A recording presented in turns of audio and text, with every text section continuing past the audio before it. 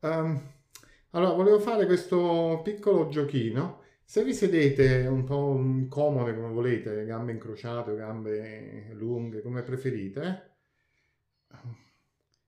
chiudete, chiudete gli occhi e adesso faccio anche un'altra cosa, disabilito il vostro audio. Disabilito il vostro audio così è più semplice. Ok. E allora chiudete un attimo gli occhi, vi sedete e adesso molto lentamente pensate che volete far incontrare le vostre mani, per il momento pensatelo soltanto, pensate che volete fare incontrare tutti i polpastrelli delle vostre mani davanti a voi e quando siete più o meno pronte fate questo movimento in maniera tale che i polpastrelli si incontrino tutti allo stesso tempo, molto lentamente. Partite con le mani lontane, partite con le mani molto lontane, ok? E poi portateli insieme, soltanto i polpastrelli si devono incontrare.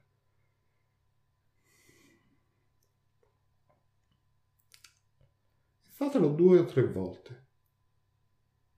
C'è un polpastrello che si incontra prima degli... C'è sì, un dito che arriva prima degli altri? Oppure si incontrano tutti quanti allo stesso tempo?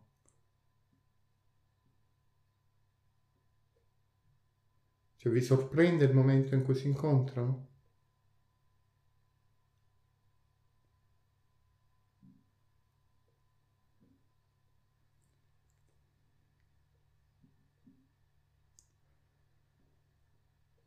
C'è una... Dovete aggiustare le mani in qualche modo? Oppure è un movimento che vi riesce facile? Ok, una volta che avete fatto questo movimento, la prossima volta che le mani si incontrano, lasciatele incrociare, così che le dita si intreccino.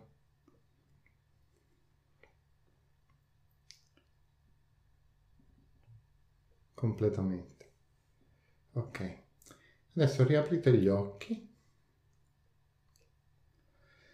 Il movimento che esploreremo, e ve lo descrivo un attimo perché è un movimento semplice, però è difficile da descrivere. Va bene? Questo movimento qui, questa rotazione qui, sarà la base di tutto quello che faremo. Ok? Quindi avete un po' di spazio davanti a voi e questa sarà la base di quello che noi faremo. Ok? Quindi ve lo descrivo poi dopo, però giusto per averlo chiaro. Adesso distendetevi a pancia in su e se avete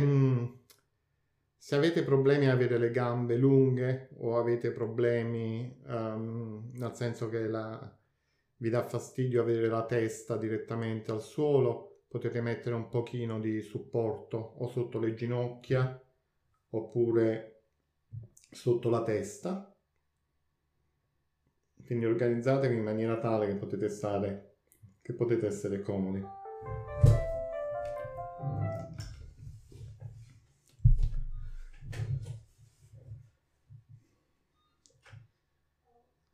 Se avete gli occhiali magari potete toglierli.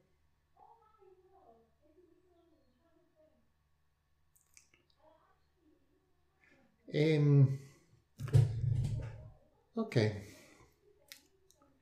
adesso prendete qualche secondo soltanto per vedere come siete oggi, come oggi il vostro contatto con il pavimento.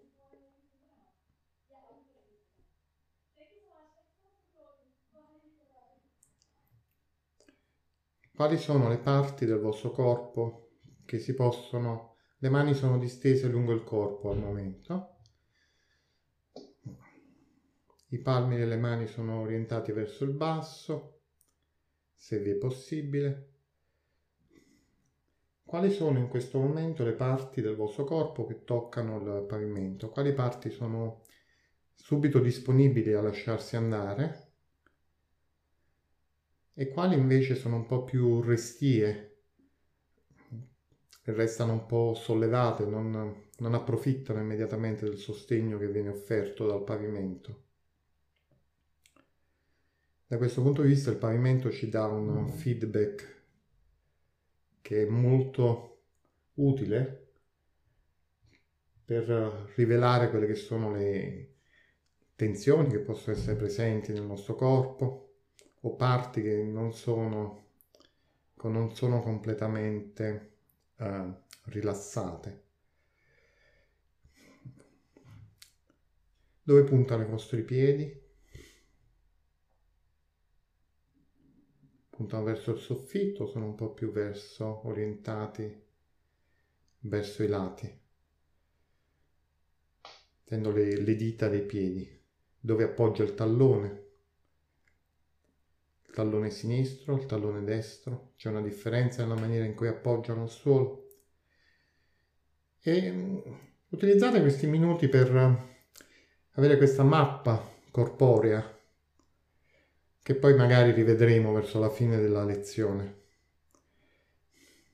Allora, adesso incominciate ad intrecciare le dita nella maniera che abbiamo descritto prima, immaginando di avere un pallone davanti a voi. Quindi le mani non sono completamente attaccate al corpo, le braccia non sono attaccate al corpo, ma c'è una specie di palla che è davanti a voi e quindi le mani si intrecciano, però lasciano questo spazio di questo pallone che sta fra il vostro sterno, diciamo, e le braccia. Immaginate che insomma trovate una posizione prima di tutto confortevole per fare questo. Le dita sono intrecciate, le dita sono completamente intrecciate come abbiamo fatto verso la fine del movimento di prova e c'è questo spazio. E questa è una posizione che potete tenere a lungo, è una posizione che non è confortevole e se non è confortevole potete trovare una posizione, un angolo che lo renda più facile. E adesso lentamente incominciate a ruotare gli avambracci o i polsi in maniera tale da portare le palme delle mani verso il soffitto e verso di voi. E non andate al limite del movimento. Restate in un range che è confortevole. Le braccia sono sollevate, Leonora, le braccia sono sollevate. E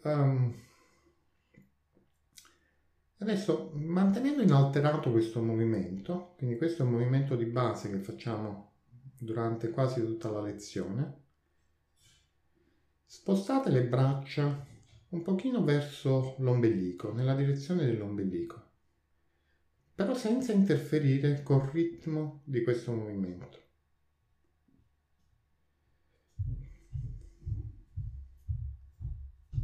Potete fare un po' più lentamente.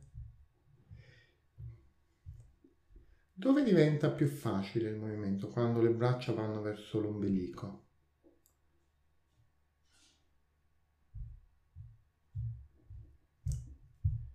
È più facile portare i palmi o le palme delle mani verso il soffitto quando le mani vanno verso l'ombelico, oppure è più facile averle verso il naso. E lasciate andare e riposate con le braccia lunghe.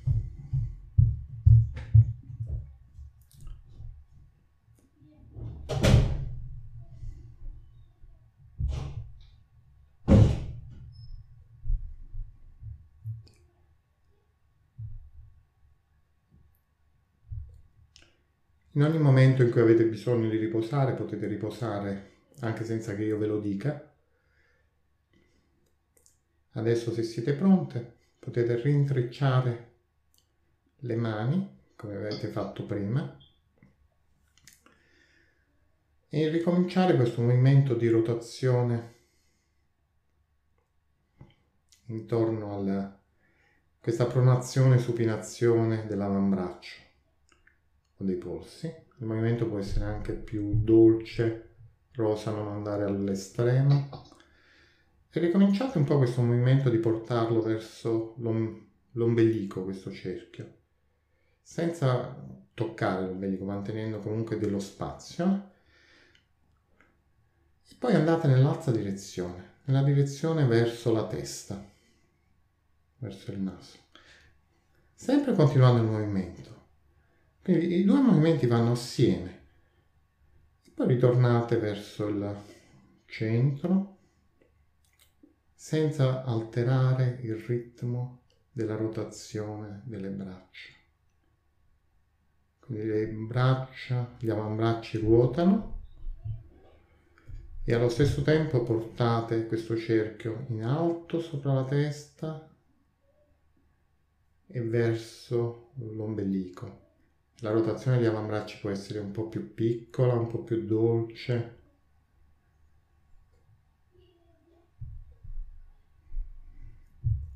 Ok, e riposate.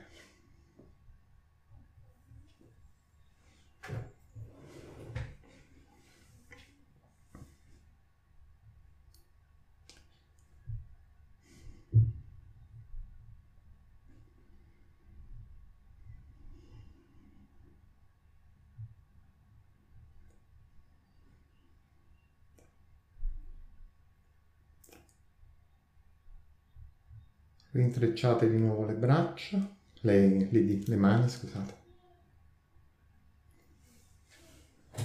E ricominciate questo movimento che è il vostro movimento di riferimento. Il movimento di riferimento è utile perché ci permette di capire quando è che l'altro movimento può diventare più complicato. Quindi in questo momento c'è soltanto questa rotazione degli avambracci, va bene? Li mantenete davanti a voi, senza cambiare la posizione delle braccia globalmente. E adesso lentamente spostate questo cerchio, mentre continuate la rotazione, un pochino verso destra. Un pochino, solo un pochino, senza andare col gomito al pavimento. E ritornate al centro e fatelo 2 o 3 volte. Ci sono dei momenti in cui interrompete la rotazione degli avambracci facendo questo movimento, oppure vi risulta facile farlo. E potete cambiare un po' la dimensione del cerchio per rendere più facile il movimento della rotazione degli avambracci, portarlo un po' più verso di voi, un po' più lontano.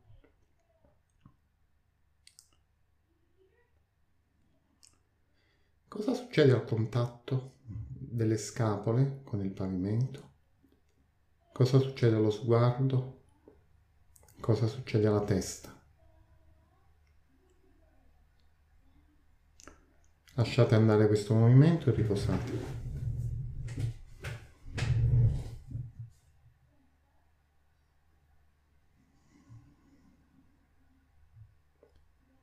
Com'è il ritmo del vostro respiro in questo momento? Com'è il contatto del vostro lato destro del corpo e del lato sinistro del vostro corpo? Se immaginate che c'è un asse che divide il corpo in due, che passa per il naso, per lo sterno, per il pube. Come sono le due metà rispetto a questo asse?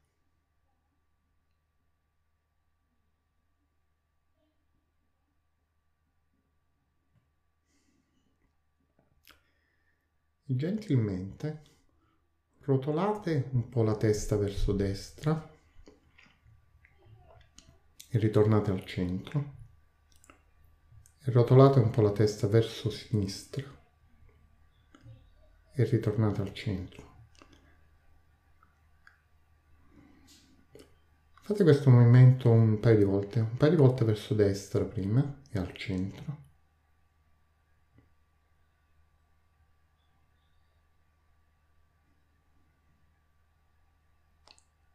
poi un paio di volte verso la sinistra e al centro. Ci sono differenze fra i due lati nella ampiezza del movimento, nella facilità del movimento. C'è un lato che vi risulta più semplice. Cosa succede alla pressione delle spalle sul suolo quando rotolate la testa? Ok, lasciate andare il movimento della testa, ritornate al centro e incrociate di nuovo le mani. Formate di nuovo questo cerchio e fate questo movimento di riferimento 2 o 3 volte, quindi la rotazione degli avambracci, dei polsi, senza andare al limite. E adesso spostate questo cerchio un po' verso sinistra, mentre continuate la rotazione. La rotazione degli avambracci è una costante che resta non perturbata dal movimento del cerchio.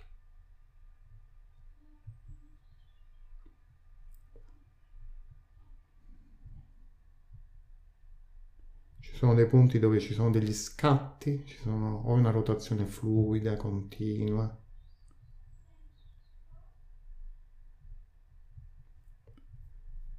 Ok, e adesso la prossima volta che ritornate al centro, andate dall'altro lato.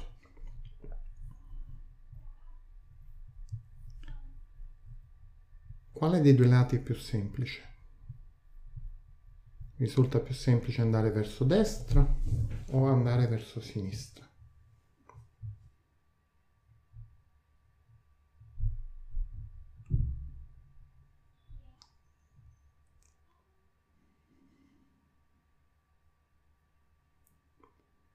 Riposate con le braccia lungo il corpo.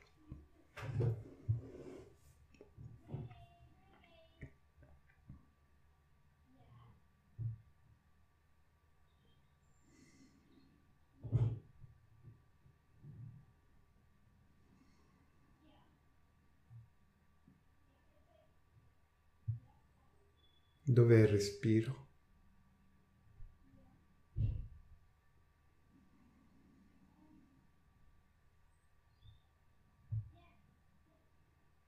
Com'è il contatto col pavimento?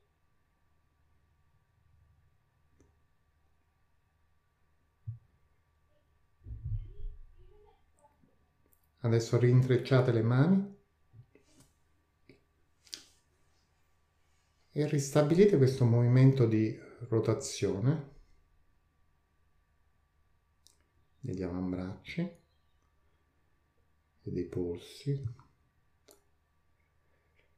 E poi incominciate a muovere di nuovo il gomito verso destra, ma questa volta portatelo fino al pavimento. Una volta che il gomito è sul pavimento, incominciate a farlo scivolare verso il tronco, in basso, restando al suolo sempre.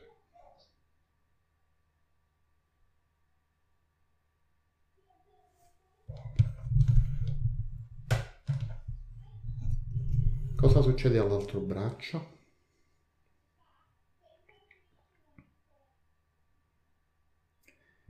E ritornate indietro, fatelo 2 o 3 volte questo movimento. Quando ritornate indietro scivolando lungo il pavimento.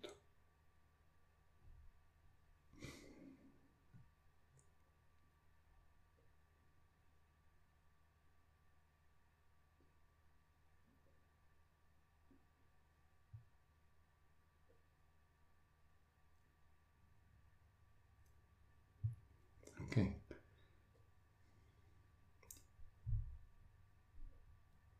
Cosa succede alle costole sul vostro lato sinistro? Cosa succede al braccio sinistro per permettere questo movimento? È più facile se c'è una rotazione del braccio sinistro.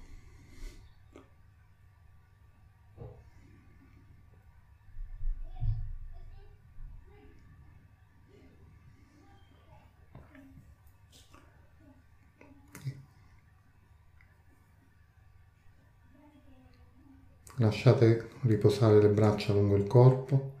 Questi sono movimenti molto semplici, però sono movimenti che non facciamo spesso. Forse alcuni musicisti li fanno un po' più spesso, alcune persone che hanno necessità di usare le braccia in questa maniera.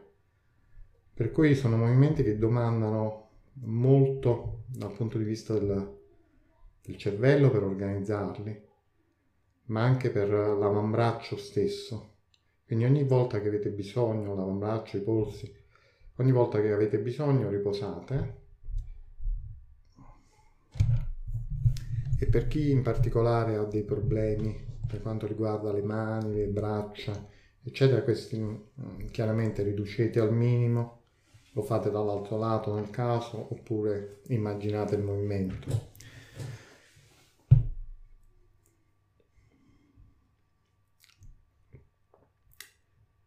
Adesso rincrociate le braccia se siete pronti, incrociate, scusate, le mani se siete pronti. E adesso già penso che potete immaginare quello che vi aspetta, quindi cominciate a ruotare le braccia in maniera tale da ristabilire il movimento, andate verso sinistra questa volta e una volta che il gomito tocca il pavimento incominciate a far scivolare il braccio, il gomito verso il tronco. È più facile da questo lato, è più difficile.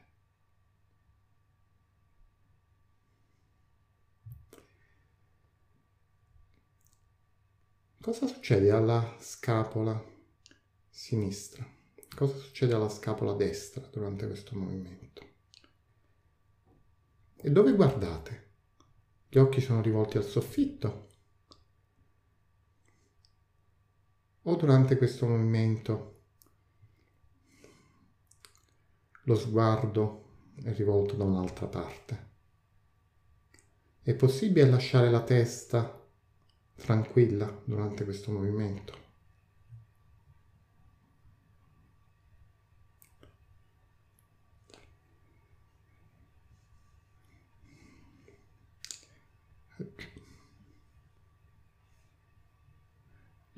Giulia, non ti vedo bene, però penso che il gomito sinistro, quando quando le braccia vanno giù, il gomito sinistro scivola verso il basso e va verso il bacino. Quando arriva al pavimento, il gomito sinistro, sì, quando è sul pavimento, scivola verso il bacino. Quindi in questa posizione il braccio destro è verticale, che altrimenti puoi avere qualche difficoltà, mi sa. Ok, lasciate andare questo movimento, lasciate andare tutto. Se avete bisogno potete sollevare le ginocchia verso il soffitto e mettere le piante dei piedi al suolo. Alcune persone che hanno problemi con la zona lombare possono beneficiare da questa variazione e nel caso in cui sentite fastidio quando state distesi, non esitate a cambiare e a mettere le ginocchia al soffitto, verso il soffitto.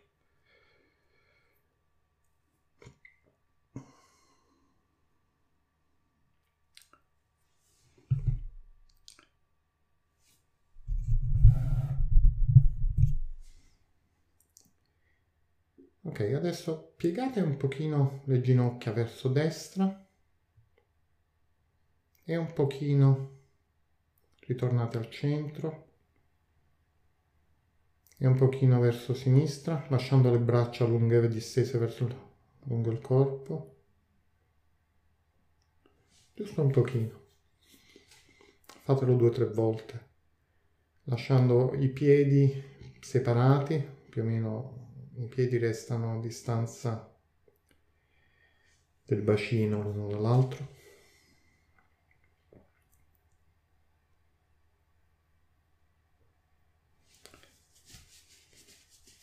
Ok, adesso se potete allungate di nuovo le gambe.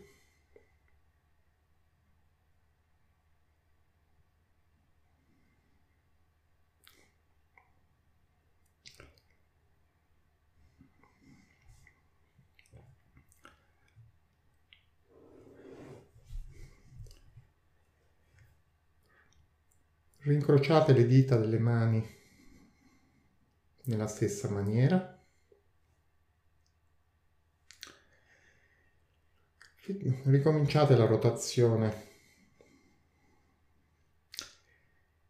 e verificate che il movimento che abbiamo fatto all'inizio, quello lì ad andare verso l'ombelico e verso la testa.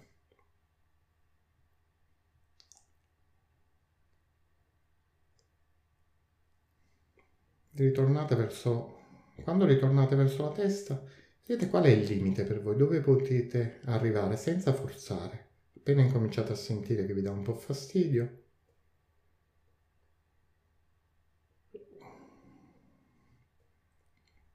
mantenendo sempre questa rotazione non perturbata.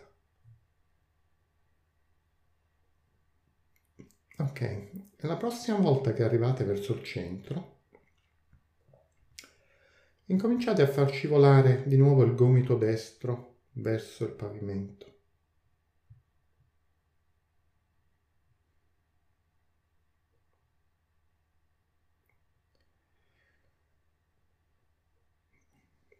E questa volta fate scivolare di nuovo il gomito destro verso il bacino, ma una volta arrivati al bacino c'è questo ostacolo, la rotazione non si ferma, e passate sopra l'ostacolo, passate sopra l'ombelico e incominciate a discendere dall'altro lato col gomito sinistro, che dovrebbe essere più o meno sopra la vostra testa.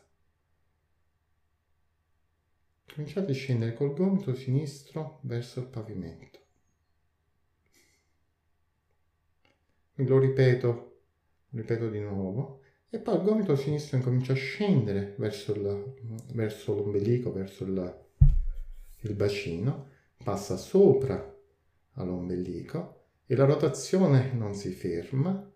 E il gomito destro andrà verso il basso, verso il pavimento, e poi risale di nuovo.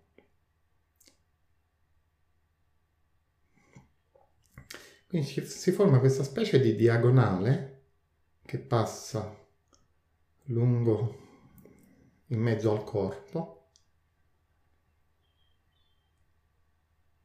e che poi si inverte. Quindi il momento in cui questo cerchio passa lungo il corpo, ci passa in diagonale, passando sopra l'ombelico, col gomito che poi riscende dall'altro lato. Insomma, è quasi come se si formasse un 8.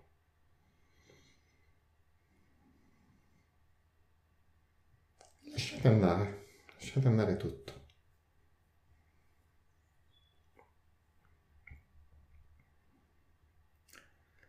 Qual è la parte di questo? Dov'è che incontrate difficoltà in questo movimento? Dov'è che il movimento degli avambracci si stoppa? C'è una parte in questa specie di cerchio, non è veramente un cerchio, dove la rotazione degli avambracci è perturbata. E se vi accorgete che la rotazione degli avambracci è perturbata, fatelo più lentamente. Ok, adesso ricominciate il movimento. Quindi ristabilite prima il movimento dall'inizio, quindi col cerchio al centro davanti a voi, come la vostra respirazione.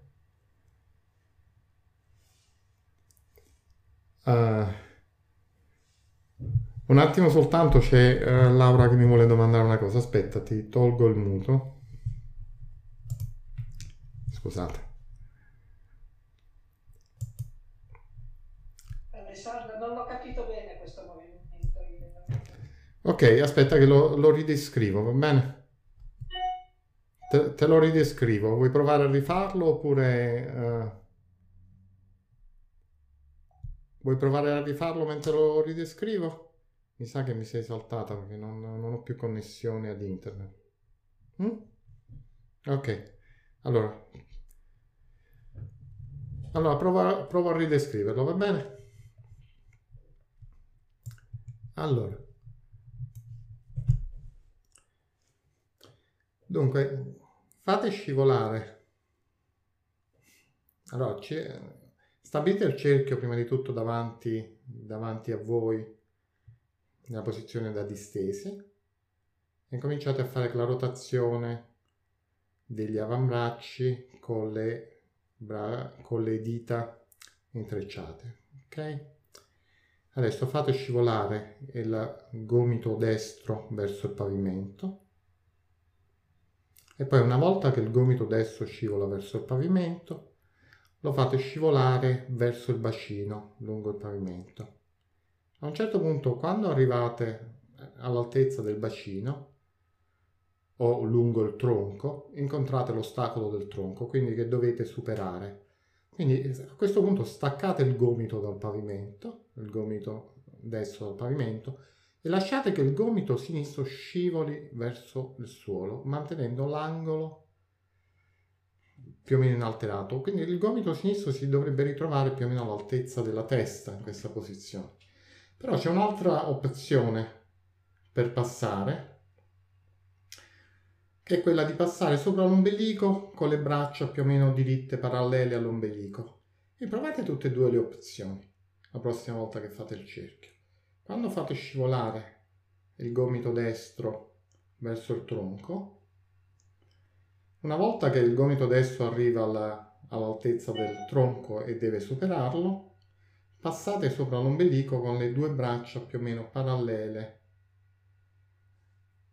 all'ombelico e riscendete con il gomito sinistro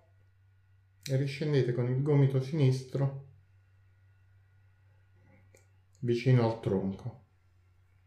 E dopodiché ricominciate a muovere il gomito sinistro verso la testa, sempre lungo il pavimento. Quindi quando, diciamo, chiaramente c'è un gomito attivo e un gomito, se volete, un po' più passivo in questa descrizione, chiaramente. E il ruolo attivo e il ruolo passivo va da un gomito o da un braccio all'altro braccio. Adesso cambiate la direzione del cerchio senza interferire con la rotazione degli avambracci.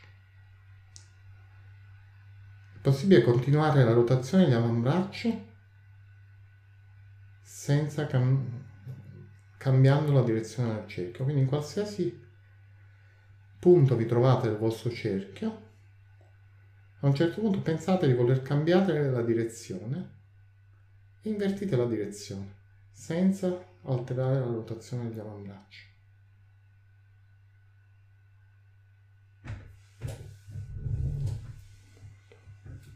Ok, lasciate andare tutto, mettete le gambe lunghe o le braccia lunghe lungo il corpo, se volete piegate le ginocchia.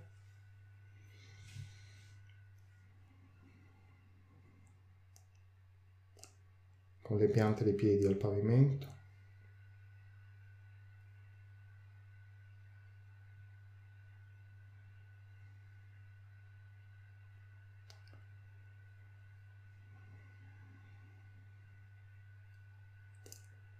Com'è il contatto delle braccia con il suolo? Com'è il contatto delle spalle con il suolo?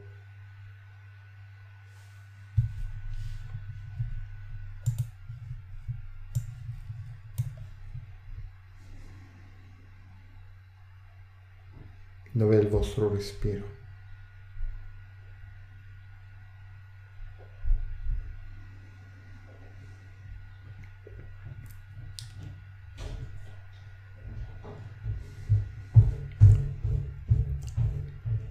E adesso rotolate un po' la testa verso destra e ritornate al centro. e fatelo 2 o 3 volte verso destra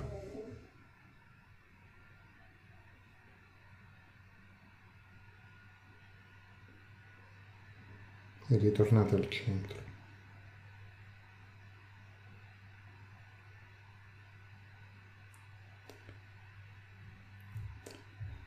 E poi andate 2 o 3 volte dall'altro lato.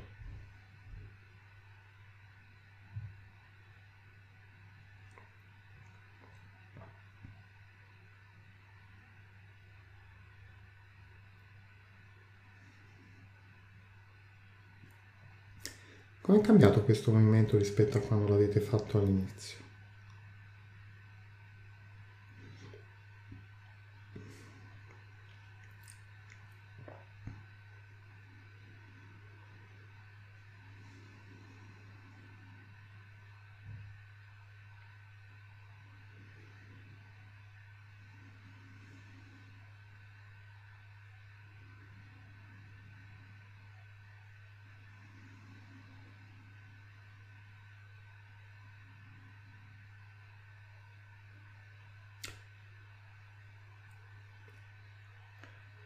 Allungate le gambe se possibile.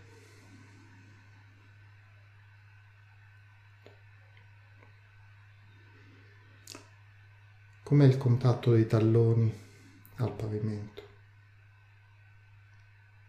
Dove puntano le dita dei piedi?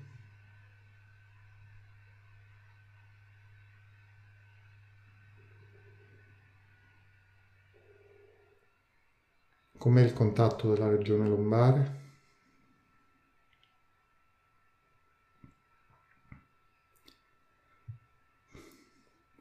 E adesso soltanto per quelli di voi che vogliono,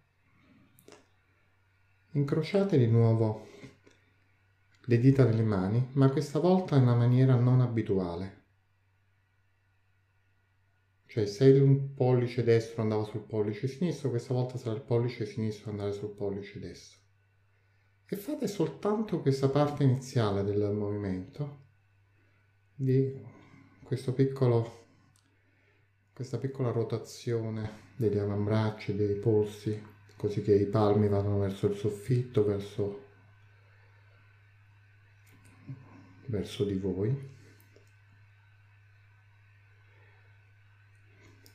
Com'è differente questo movimento quando lo fate in quest'altra maniera di intrecciare le dita? Fate soltanto l'ultima parte del movimento che abbiamo fatto, quindi cominciate a costruire quel cerchio o quell'otto che abbiamo descritto prima, ma questa volta con questo intrecciare in maniera non abituale.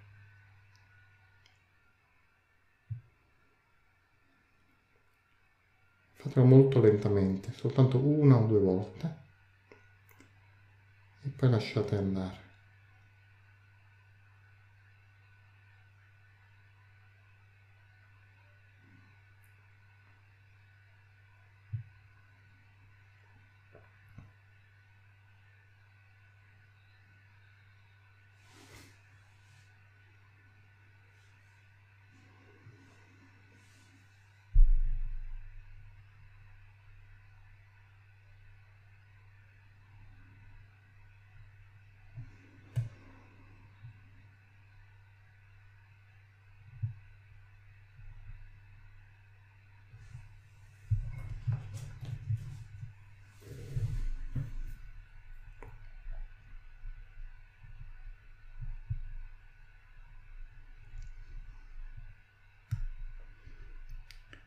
Adesso smettete tutti.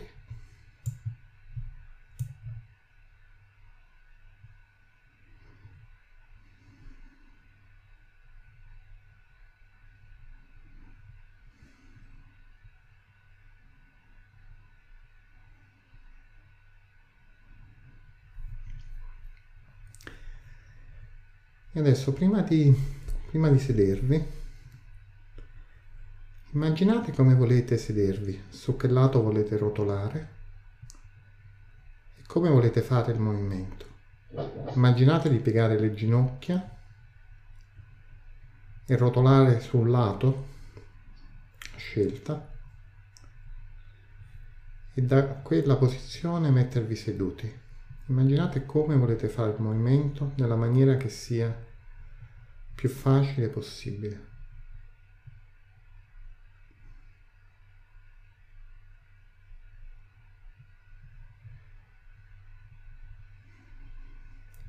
Da dove cominciate questo movimento nella vostra immaginazione?